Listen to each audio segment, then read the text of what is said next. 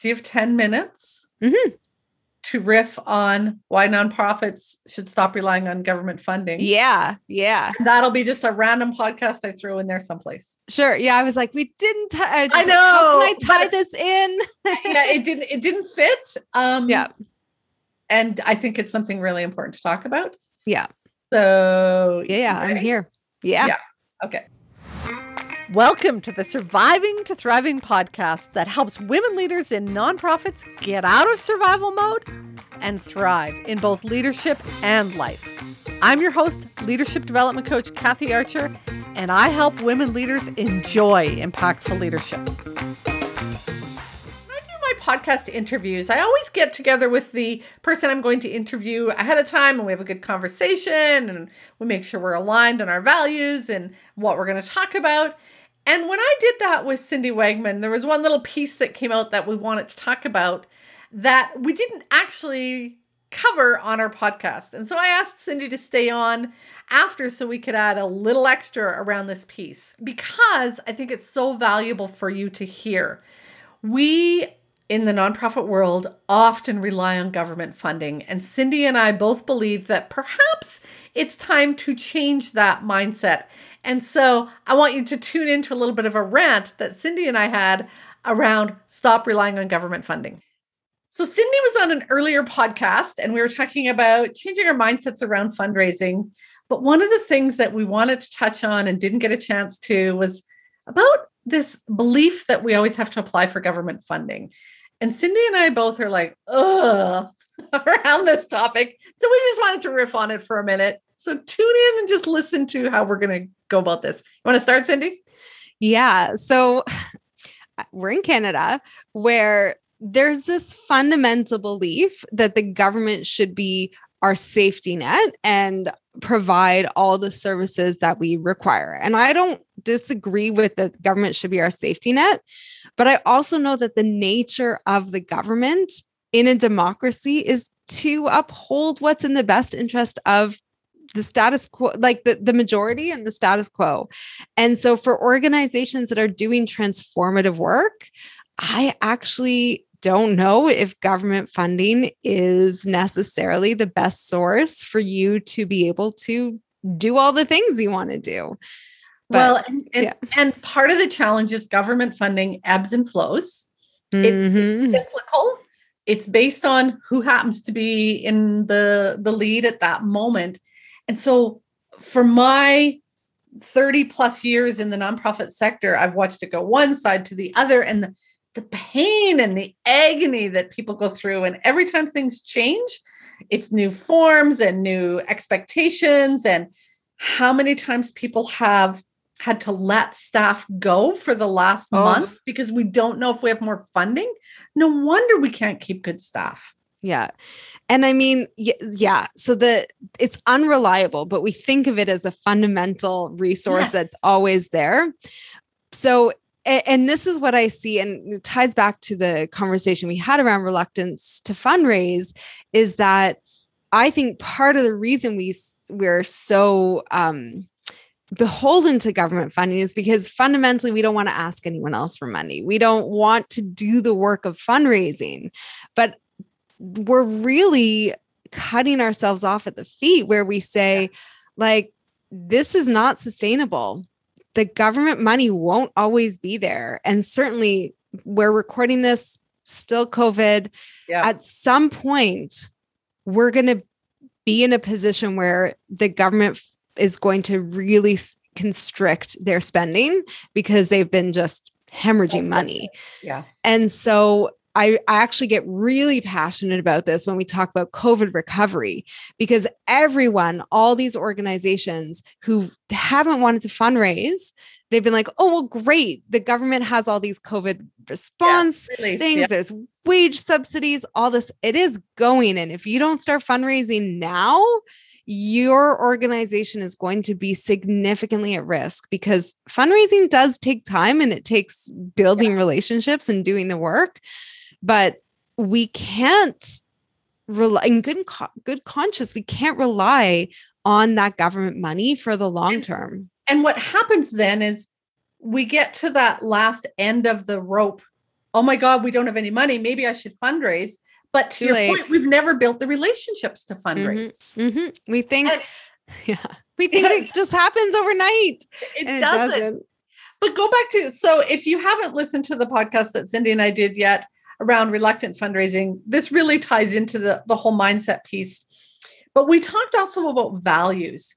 And so if I think about this government department is funding my organization, there's no guarantee that those people's values align with the mission of our organization. In fact, there's a good chance they don't.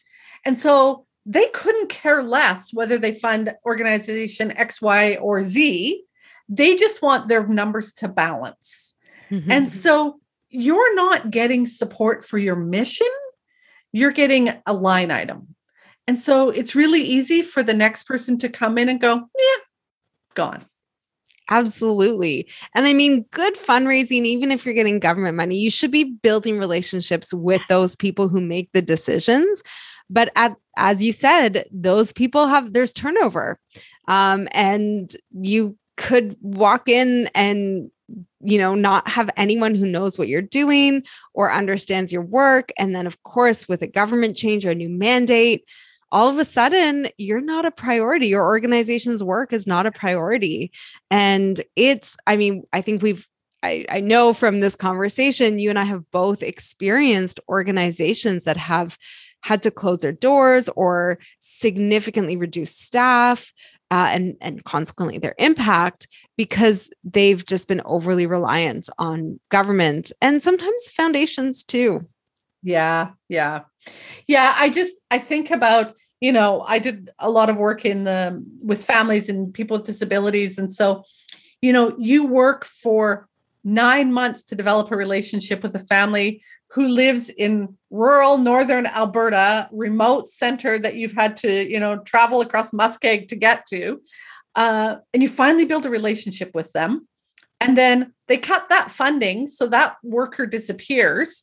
6 months later, they're like, oh yeah, we should put some more funding in here. You hire a brand new worker. And now you're going to try and rebuild that relationship. Yeah. It doesn't work. No. And again, they don't get the value. They don't understand the mission of the work we're doing. Mm-hmm. And so instead of relying on government funding, what's the answer? Mm-hmm.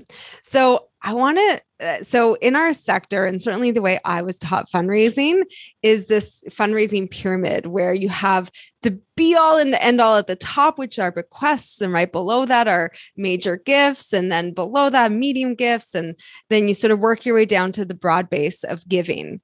And this is what we're all taught. I think it's starting to change, but I don't believe in that pyramid. In fact, I believe in the inverse. I think an organization who has a strong fundraising program that is built around their community and the people who care about their work and mobilizes lots of people to give little amounts is actually the most stable and sustainable source of funding for an organization.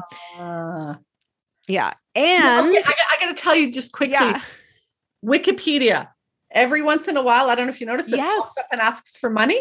Mm-hmm. I signed up the other day for $3 a month. Yeah. It doesn't take a lot. It's a huge nonprofit organization. Yeah. But what I love about that, and we'll use Wikipedia as an example, is they're asking the people who use the work. Yes. And our sector, I don't know why I forgot that word. Our sector is very, we have this dichotomy in our minds around who gives and who receives. And I don't believe in dichotomies generally. My educational background has always been to deconstruct those.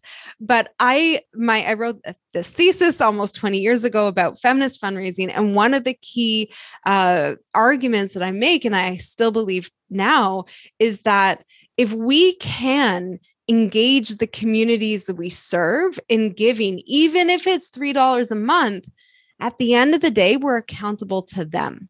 Yes. They have control and power over the work that we do, not some crazy philanthropist or who doesn't understand our values or the government or whoever. And so I think that to me is the model. I mean, I don't want to be Pollyanna about it. I know that it's complicated and it takes time to develop. But at the same time, like to me, from a values perspective, that is one of the most powerful ways our organizations can really create meaningful change and in a sustainable way. Yeah, because you care about it. And because I use it. I go to Wikipedia all the time. Exactly. Maybe Google should start that system. Yeah. And if Wikipedia starts doing stuff that's really like not of your values, their community is going to start withdrawing their money. Yes. And so they are now accountable to make sure that they're doing the things that are aligned with their value in their community, instead of making decisions around that align with some venture capitalist, right? Yeah, absolutely. All right. Anything else we want to say on stop relying on government funding? Stop relying on government funding. I think that's it. Thank you for riffing on that with me. My pleasure. Oh, I could totally talk about that all day. This is like, I love having these conversations because I feel like I've been like I said, I've been doing this work for 20 years and I feel like it's finally like out and having conversations, and it's really exciting. Stop relying on government funding. If you found today's episode helpful, then you are going to love the training library. Many women leaders in nonprofits wish that they had a coach or a mentor to help them, but they don't believe that they or their organization can afford it. Oh, but you can.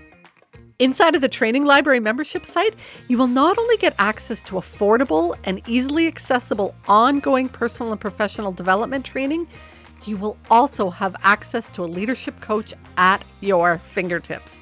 That way, when you hit those inevitable challenges that leadership will bring your way, you'll have both the resources and the support to navigate your way through them with confidence, composure, and while keeping your integrity intact. To find out more, head to kathyarcher.com/library. If you are enjoying the show, I'd love it if you could leave me a comment or a review on iTunes or wherever you listen to your podcasts. Thanks for listening. Go make the rest of your day awesome.